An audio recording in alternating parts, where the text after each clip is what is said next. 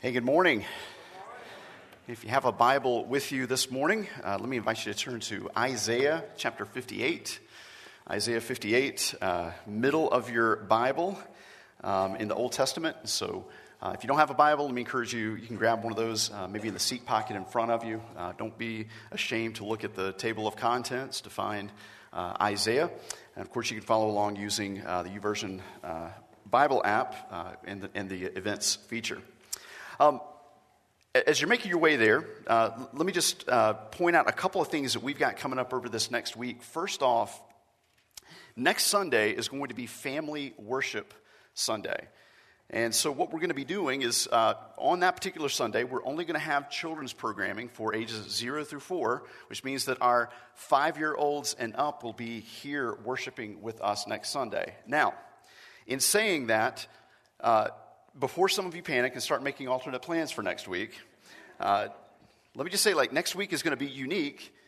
For one, I'm not going to be preaching a 40-minute sermon next week. So that I got 2 amens off of that. So, however, next Sunday is going to be a little bit more interactive, especially to engage everyone, especially for our kids. And so this is something that we really want to be more intentional about as we move through this year. I think that we've called this particular Sunday All In Sundays, but this is an opportunity for us as a church family to worship together and to really model worship for our kids. And so we'll be doing this a handful of times throughout the year, so just want to give you a heads up on that. Speaking of next Sunday, we're actually beginning a new teaching series next week called Lost and Found. What we're going to be doing is we're going to be walking through 3 parables of Jesus in Luke chapter 15.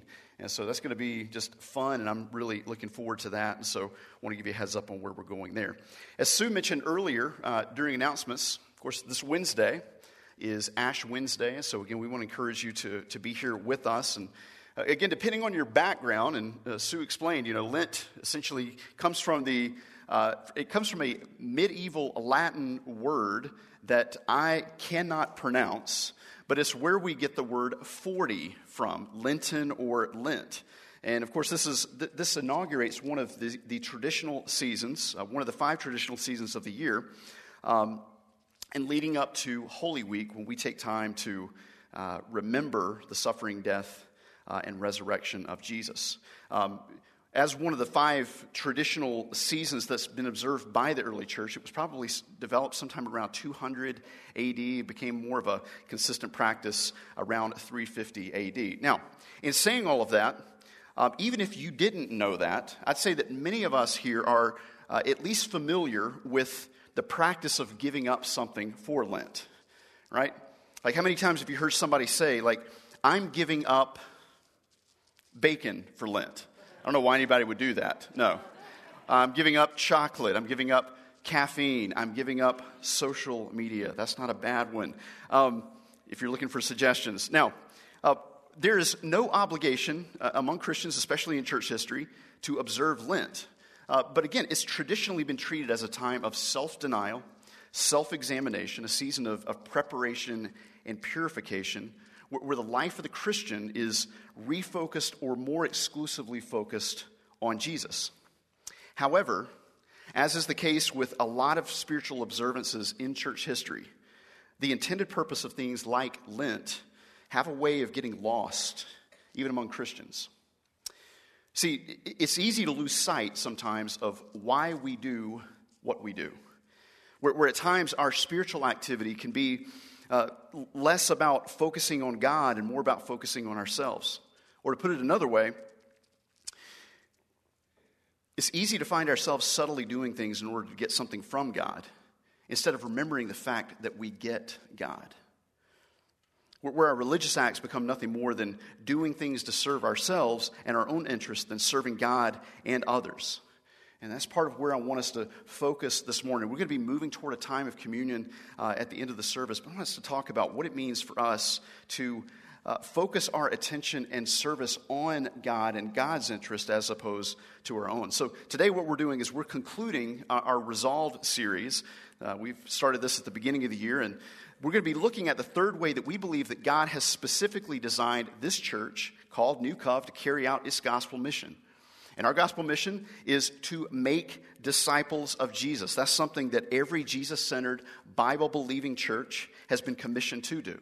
To make disciples and to develop each other into our God-given potential. The word that we sometimes attach to that is discipleship, right? To make disciples and to develop one another into our full God-given potential, all the while sharing the love of Jesus proclaimed through his gospel to one another, to our neighbors, and to the nations. And so over the last couple of weeks, we have covered the first two of these three specific ways that we go about accomplishing our mission, beginning with genuine faith. And as we said a couple of weeks ago, genuine faith is essentially saving faith. It's confident faith. It's a faith that counts. Whereas Romans chapter 5 verse 1 says we have been justified by faith. Justified meaning that we have been made right and given right standing before God. In other words, faith isn't about what we do to get to God. It's believing what God has done to get to us. That's genuine faith. Or as Ephesians chapter 2 verse 8 says, "For it is by grace that you have been saved through faith. And this is not of your own doing. It is the gift of God so that no one may boast." Genuine faith. And so our priority is to lead one another to this genuine faith and to grow in it. Last week, we focused on a second way that we go about accomplishing our mission, which is through authentic relationships. And Pastor Troy did an amazing job illustrating and explaining what we mean by authentic relationships. I have spent this week trying to think of a way that I could poke back at Pastor Troy. I even thought about maybe putting his picture up on the screen and drawing on it, since he made fun of my drawings last week. But, it did cross my mind at the end of the service last week to just ask everyone, hey, if you're Troy's best friend, would you stand up? And I just wanted to see how many people would stand up, Troy embodies so much of, I think, what we mean by authentic relationships. And by authentic relationships, again, we're talking about intentional relationships where we do intentional things, like meeting together frequently, where we deepen our trust, where we grow in our love for one another while we live out our genuine faith together. And maybe one way to think about authentic relationships is this, is that while genuine faith is personal, while your faith is personal, it is anything but private. Your faith was not meant to be private.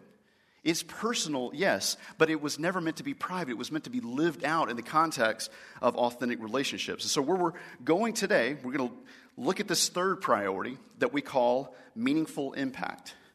See, you and I were created to make a meaningful impact on one another's lives and the world around us as we live out our genuine faith in the context of authentic relationships. Now, as Troy pointed out, last week, I miserably tried to illustrate this 2 weeks ago in taking this idea of genuine faith and authentic relationships and meaningful impact, and to talk about the fact that you really can't grow in one of these areas without the other. And this isn't just something that we're about as a church. We believe this is so important for anybody, whether or not you call this your church home or not. So we believe that in order to make disciples and develop one another into our full God-given potential, we need to be growing in genuine faith as we are connected to authentic relationships while making a meaningful impact. So what do we mean by meaningful impact? I'm so glad you asked. Let's look at Isaiah chapter 58, beginning at verse 1. And I think this passage, as I've spent time with this particular passage over the last few years, I think this answers the question in a pretty clear and profound way for us. Isaiah chapter 58, beginning in verse 1. And this is God speaking to his prophet Isaiah. Isaiah being the longest book of the prophets in the Old Testament. God says to Isaiah, "Shout it aloud, do not hold back. Raise your voice like a trumpet. Declare to my people their rebellion, and to the descendants of Jacob their sins. For day after day they seek me out. They seem eager to know my ways, as if they were a nation that does what is right and has not forsaken the commands of its God. They ask me for just decisions, and they seem eager for God to come near them." That's your verse of the day. That's a nice pick-me-up, isn't it? Now, listen to how another translation, this is the Message paraphrase, how it puts these same verses. Listen to this. Shout. A full-throated shout. Full-throated shout's kind of like, the guy that gets the Go Big Red chant started, right? Give a full-throated shout. Hold nothing back. A trumpet blast shout, a piercing shout. Tell my people what's wrong with their lives. Face my family Jacob with their sins. Listen to this part. They're busy, busy, busy at worship and love studying all about me. To all appearances, they're a nation of right-living people, law-abiding, God-honoring. They ask me, what's the right thing to do? And love having me on their side. There's a lot of directions that we could go with that. Too bad that doesn't have anything to say to us today, right? Now, let's unpack what's going on here. As is the case with many of God's prophets, and we saw this earlier in the series with the prophet Haggai, God sends his prophets not to tell the people what they want to hear, but what they, need to hear. In other words, not only was the work of the prophet unsettling, the words of the prophet were unsettling. And so the picture here is that God is bringing a case before his people, a people who by all appearances seem to be doing all the right things, giving the impression, especially to people who were looking in from the outside, that they were genuinely seeking God. They were all about God. However, look at the people's response in verse 3, and this is quite telling. Why have we fasted and you have not seen it? Why have we humbled ourselves and you have not noticed? In other words, instead of seeking God's way, which they say they're eager to do, they're really seeking their own ways, using God to get their way. Where they're coming before God was clearly out of an effort to get something from God. And so the people arrogantly demand why their religious performance wasn't working and why God wasn't noticing and why God wasn't acting. And that's exactly what it was. It was performance, right? In fact, one of the words in the Greek, the Old Testament is written in Hebrew, the New Testament in Greek. The Greek word that is oftentimes associated with performance is the word hypocrite. Hypocrite. So the people were hypocritical, right? In other words, the people lacked genuineness in their expression of faith, and they're trying to manipulate God by afflicting themselves, or more specifically, by denying themselves by fasting. Now, fasting, just in case you're not aware, I think most of us are just because of medical procedures, that many of which are unpleasant. Fasting, in its purest form, was mostly a voluntary spiritual act of abstaining, most often from food, for the purpose of devoting oneself to greater dependence on God. What's interesting is when you study the Scriptures, only one time in Scripture does God command the people to fast, and that's on the Day of Atonement. Every other fast is essentially voluntary, but it's done in a sense to devote oneself to greater dependence on God. It was intended to teach the people that man shall not live by bread alone. Deuteronomy chapter 8, verse 2, and again, how Jesus counters the enemy in the wilderness. Man shall not live by bread alone, but by every word that proceeds from the mouth of God. However, the people were perverting this thing called fasting as a way to get something from God. And when God didn't deliver how they wanted or how they expected, the people get frustrated and they're puzzled as to why. Look at this next part of verse 3. This is God responding, "Yet on the day of your fasting, you do as you please and exploit all your workers. Your fasting ends in quarreling and strife and in striking each other with wicked fists. You cannot fast as you do today and expect your voice to be heard on high." Now picture this. The people are so irritable in their self-denial and fasting. They have made each other so miserable that they end up getting into arguments and fist fights. They're punching each other because that's what God wants, right?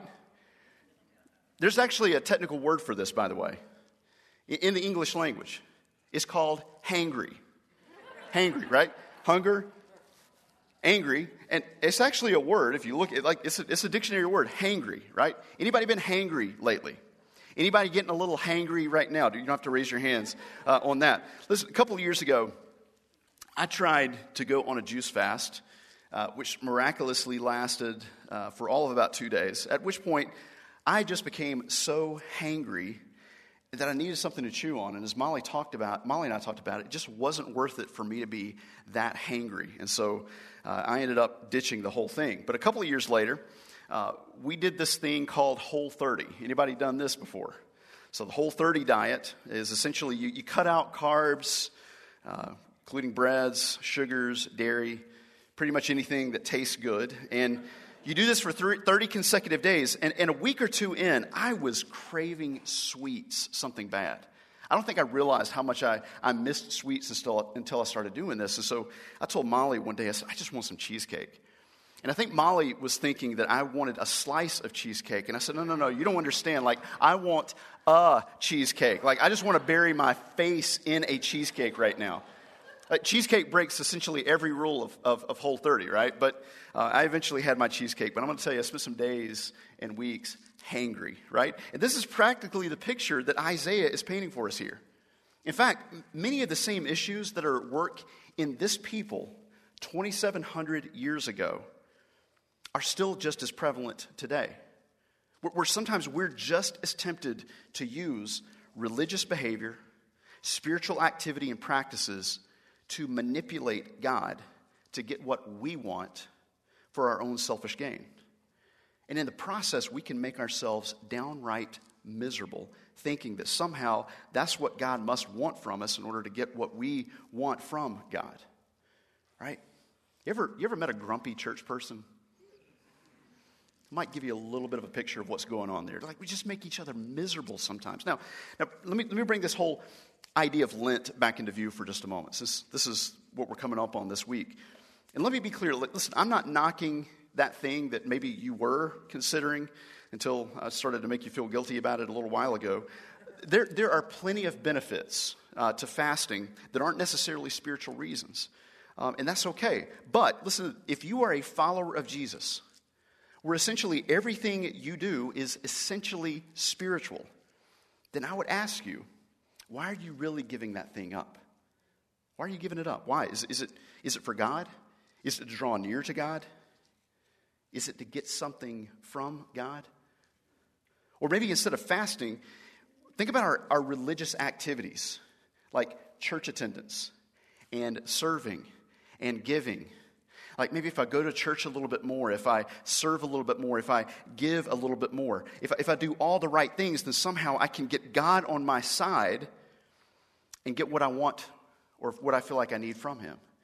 And can I just tell you that the gospel is the good news that God is already on your side. There's nothing that you can do. There's nothing you ever could do to get God on your side. God is on your side.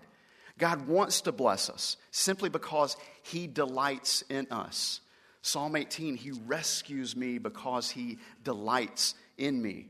And God wants us to seek our ultimate delight in Him, which means that God cannot and will not bless things in our lives that stand in the way of His good intent for us.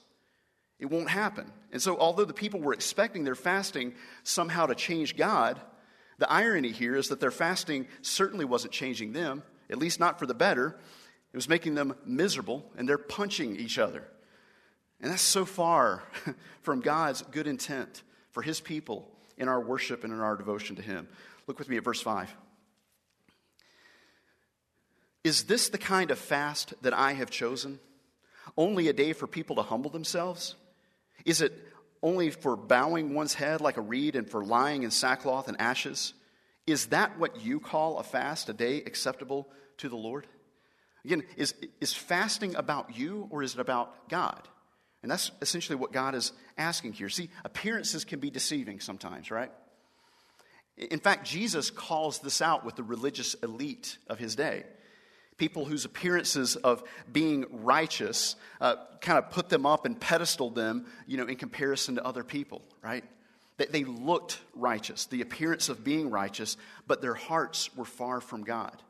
That their religious performances, and Jesus calls them hypocrites, brood of vipers. That's not how you necessarily make friends with people, right? But He calls us out because not only were they disingenuous and insincere, but that their hearts were only becoming hardened to God in the process. And guys, that's what we have to be so careful of. Like, religious activity can make our hearts hard, even though that's not what we intend. We seek to draw near to God. But when we go through routine, what ends up happening is our hearts lose sensitivity to why we do what we do.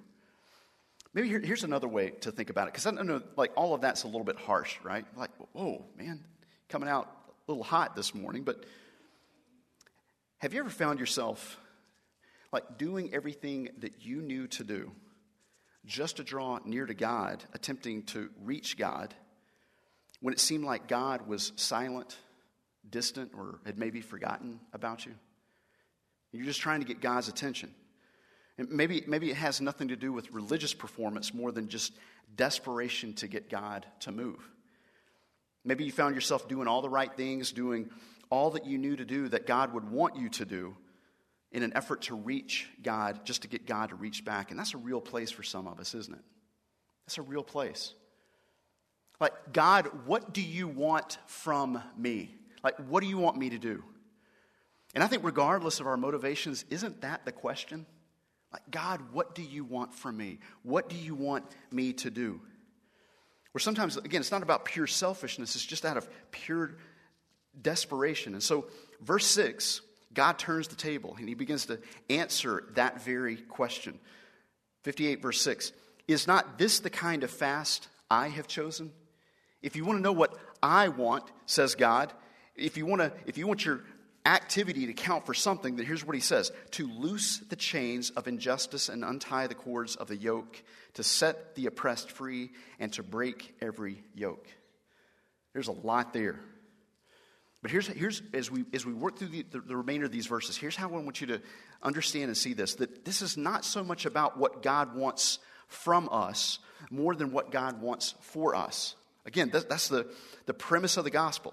And what God wants for us includes bringing our hearts in alignment with His, which means that a significant part of our wholeness that God wants for us is for us to be for others. Pin drop. Man. That what God wants is lives that make a meaningful impact on others. And so, during the remainder of our time, what I want to do here is, in the remainder of these verses, I want to point out 3 ways that I think God clearly defines what a life of meaningful impact looks like. Moving us away from the meaninglessness of religious activity to a life of true meaning. And the first point is this, it's right from verse 6. Meaningful impact is self-denial for the sake of others. Is self-denial for the sake of others. In other words, here's what God's saying: if you're going to give something up, give up your fighting with others and start fighting for others. If you're going to give something up, then stop making things hard on other people and start lightening the burdens and the loads of other people. Give up self-seeking and fix your eyes on what God sees. Loosen the chains of injustice. Untie cords that tie people down. Be about the work of setting people free from oppression and exploitation. If you're going to deny yourself, make it count for the things that God wants. That's what God's saying. I don't know of another place in Scripture, in just a succinct way that captures the answer to this question, God, what do you want from me, than Micah chapter 6, verse 8. And some of you probably have this verse memorized, but here's what it says. And I think this is actually from the ESV. I think it might say NIV on the screen. This is from the ESV. This is what Micah chapter 6, verse 8 says. He has told you, O man, what is good. And what does the Lord require of you? But to do justice and to love kindness and to walk humbly with your God. That's what God wants. To do justice. To set things right for others, just as God, who has justified us by faith, has set things right for us by giving us right standing with Him. But notice what it says, doing justice. It doesn't say think about justice. It doesn't say aspire to justice. It says do justice. And doing justice implies action. You see, sometimes the greatest wrongs are not necessarily the things that we do, it's the things that we don't do. That can be wrong. So God says, do justice, love kindness, because when we love kindness, we become like God. You see, you become like the things that you love. And God is kind. It's the kindness of God that leads us to repentance, says Romans chapter 2, verse 4. in that God, by his grace, has given us what we do not deserve. And so we're called to be a people who are known for our kindness, which is obviously how Christians are known in the world today, right? We are the most kind people, right? And I say that with a little bit of sarcasm. But we're called to be like God, to love kindness. Not just to do kindness, love kindness, and to walk humbly with God, which means that we yield to God leading the way, walking with God instead of expecting God to walk with us. Walk humbly with God. Do justice, love kindness, walk humbly with God. This is what God wants. But going back to Isaiah chapter 58, pick it up with verse 7, it keeps going. God says, is it not to share your food with the hungry? Think about this for just a second. Although man shall not live by bread alone, man lives by bread at the very least, right? And for many of us, we can choose to deny ourselves of food, but the hungry don't always get that choice, right? And so, God's saying, share your food with the hungry and provide the poor wanderer with shelter. When you see the naked, to clothe them and not to turn away from your own flesh and blood. Like, don't deny humanity in others. If you'll do these things, then here's what verse 8 says. Then your light, what Jesus calls us to be light to the world, then your light will shine forth or break forth like the dawn, and your healing will quickly appear. Then your righteousness will go before you, and the glory of the Lord will be your rear guard. Which is just another way of saying that God will protect you when and where you're most vulnerable. Then you will call on the Lord, and the Lord will answer, and you will cry for help, and he will say, here am I. Want to know how to find God? Find it in denying ourselves for the sake of others, and not simply for ourselves. Here am I. If you do away with the yoke of oppression, with the pointing of finger, and malicious talk, which again, like the whole idea of the yoke of oppression is hypocrisy. Like, we're about God who sets us free, and yet we're bearing weight on other people and on each other. Pointing the finger is, again, drawing attention to others' faults instead of our own, right? And malicious talk has to do with sinning by our words. Like, if you'll do away with these things, verse 10, and if you spend yourselves in behalf of the hungry and satisfy the needs of the oppressed, then your light will rise in the darkness and your night will become like a noonday. Here's the second way that I think this passage defines meaningful impact for us. And it says meaningful impact is spending ourselves for the sake of others. Meaningful impact is self-denial for the sake of others. It is spending ourselves for the sake of others, and especially for the poor and needy, the marginalized and vulnerable, the hungry and the homeless. Verse 10, this phrase, spend yourselves, can also be translated in the Hebrew to move or to give oneself to a long-term, deep-hearted commitment. Like, we're in the context of this verse, spending ourselves implies more than giving our money and material goods to the poor and the needy. It's giving ourselves. It is offering ourselves. You've heard this probably said more times than you can count, that the most valuable resources you have to give is yourself and your time, right? Not just your material possessions. In order to bring relief and hope to others with a heart that is sensitive and broken for the affliction of others. And so all of this begs the question, then, what does that actually look like for us? Like, what does it mean for us to have a meaningful impact? What does it mean for us to actually live out and be obedient to these verses? And I think part of the answer to that question is to keep our focus in alignment with the things that God sees. So let me give you a couple examples of what I mean. And had some help from some folks in our church family this week. And I want to give you just a snapshot, okay? A snapshot of where we are. Now listen, this is the new guy telling you about Lincoln, okay? So there's just some real irony here, okay? But let me tell you, and I'm learning this. Some of you already know this, but some of you don't. And So here's a snapshot of our community where God has placed us to make a meaningful impact among our neighbors. Most of you know the population of Lincoln is 295,000-ish people, including the population of Lincoln. I think Lancaster County is like 325,000 people. Over the last 10 years, Lincoln has continued to grow to be more and more diverse. There's been a 25% increase in people of color, which means that 20% of our population is minority. 10% of that population was born outside of the U.S. And Lincoln, many of you know this, is home to 30,000 refugees and immigrants from 150 different countries. And this, partners that we have, Juniper Refuge, Lutheran Family Services, things of that nature are key and essential in trying to help people move from strangers to neighbors in a new community.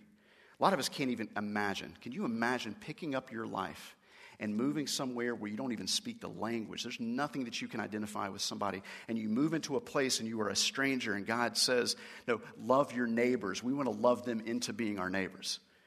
30,000 of them. Lincoln ranks 5th in the U.S. in refugee resettlement per capita. Actually, in 2016, Lincoln ranked 1st in the U.S. in refugee resettlement per capita. 30% of total households live below or near the federal poverty line. Federal poverty line is somewhere around 15,000, and it goes up 5,000-ish for every person in the household.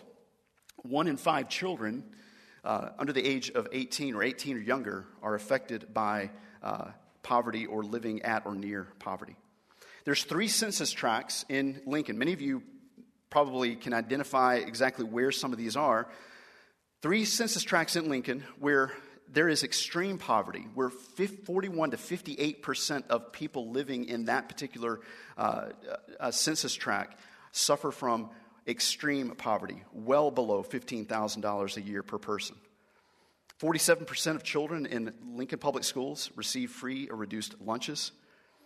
Northwest Lincoln, and this is like north and really a little sliver of northeast Lincoln, is most diverse and ethnically and culturally. Actually, adds the diversity ethnically and culturally to the entire city. But in those particular areas, there is a lower life expectancy, higher poverty, poor health. If you know anything about food deserts are essentially places where you got 500 or more people living in a low-income area with limited access to healthy foods, like a grocery store, things of that nature. There's 4 food deserts in Lincoln, and 3 are located in the city in that northwest corner of Lincoln. 15% of children in Lancaster County are food insecure. According to the Point in Time national campaign of counting homeless and unsheltered people that happens every January, there are 429 people that were counted this year. There's oftentimes many more than that are homeless in Lincoln. 20% of those are fleeing domestic violence. 25% are under the age of 18.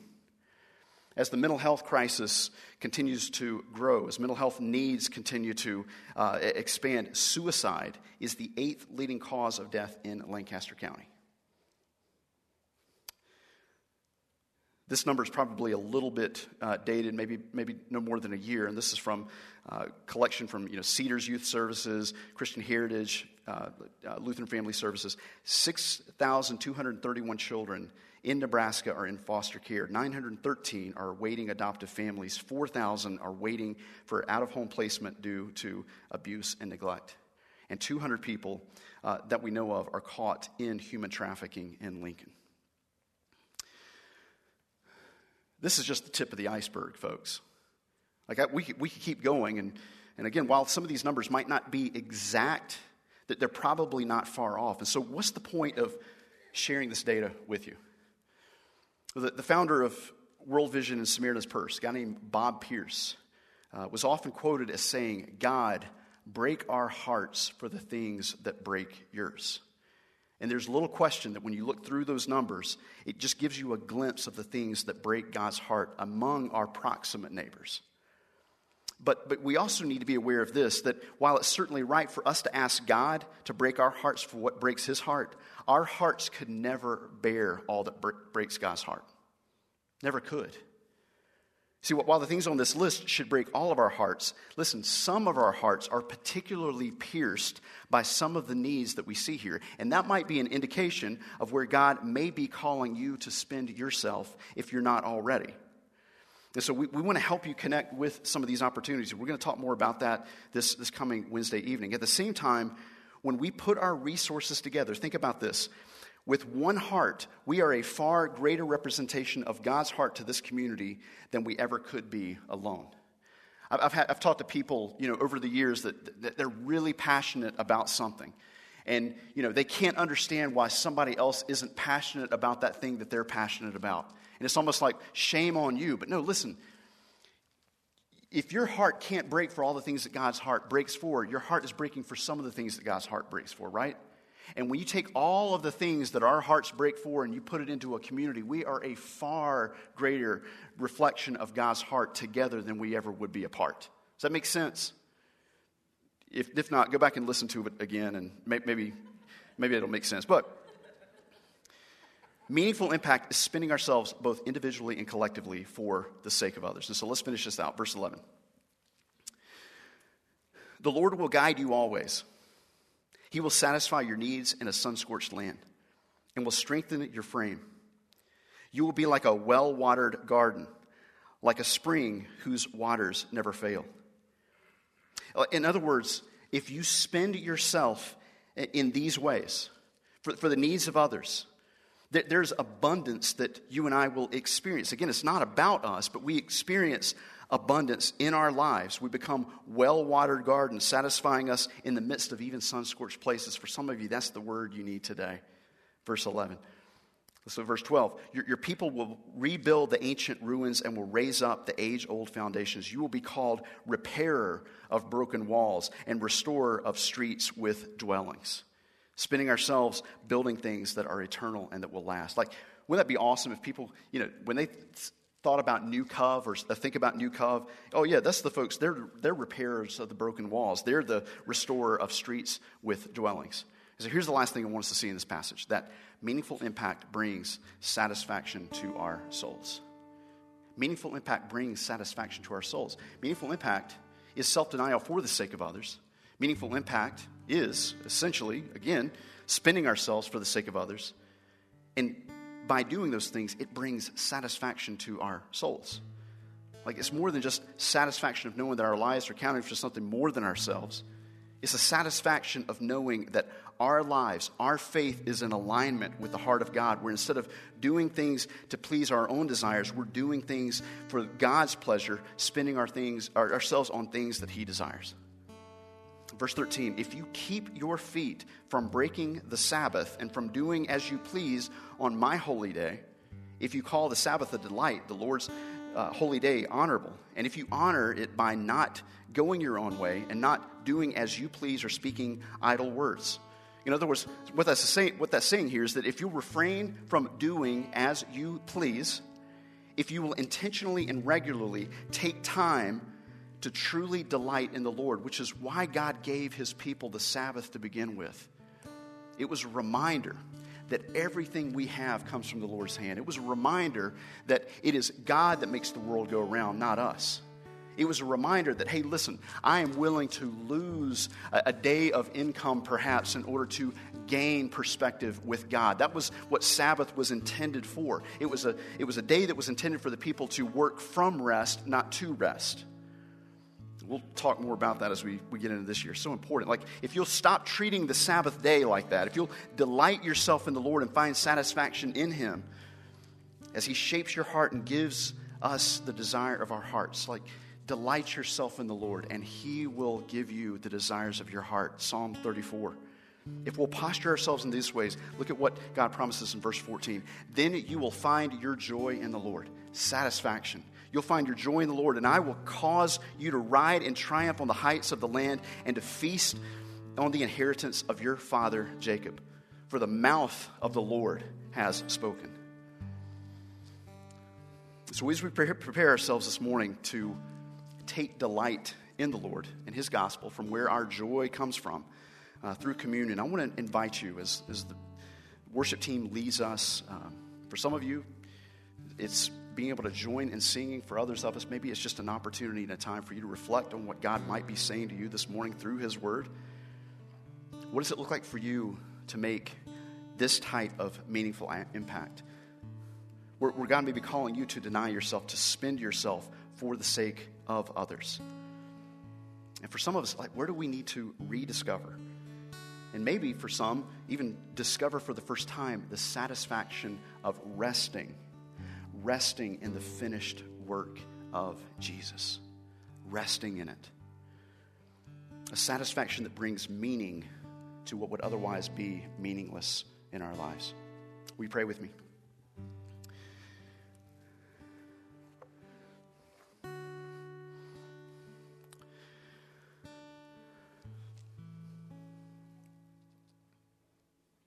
Father, we thank you for your kindness. We thank you for your grace and your goodness. That so often gains our attention, God, to turn us back, God, from our waywardness that oftentimes is focused inward when, God, you have called us to be a people who are focused outward on the mission. As we continue to keep you at the center of all we do, God, help us to continue to embody your heart to this community, God, to this city. God, where some of us this morning, God, have been spending so much time, God, working for satisfaction and gain and fulfillment within ourselves. God, remind us of the truth of your word, that it is not those who seek to save their lives that will gain their lives. It is those who are willing to lose their lives that actually gain them. It's those who are willing to empty themselves for the kingdom that are the ones who actually live full.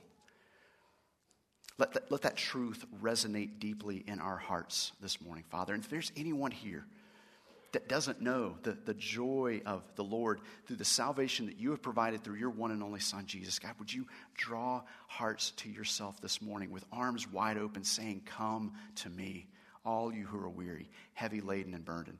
I will give you rest."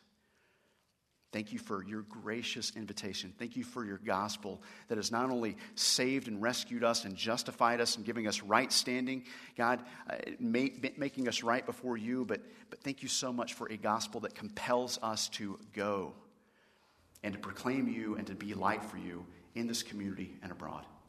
We pray and ask these things in Jesus' name. Amen.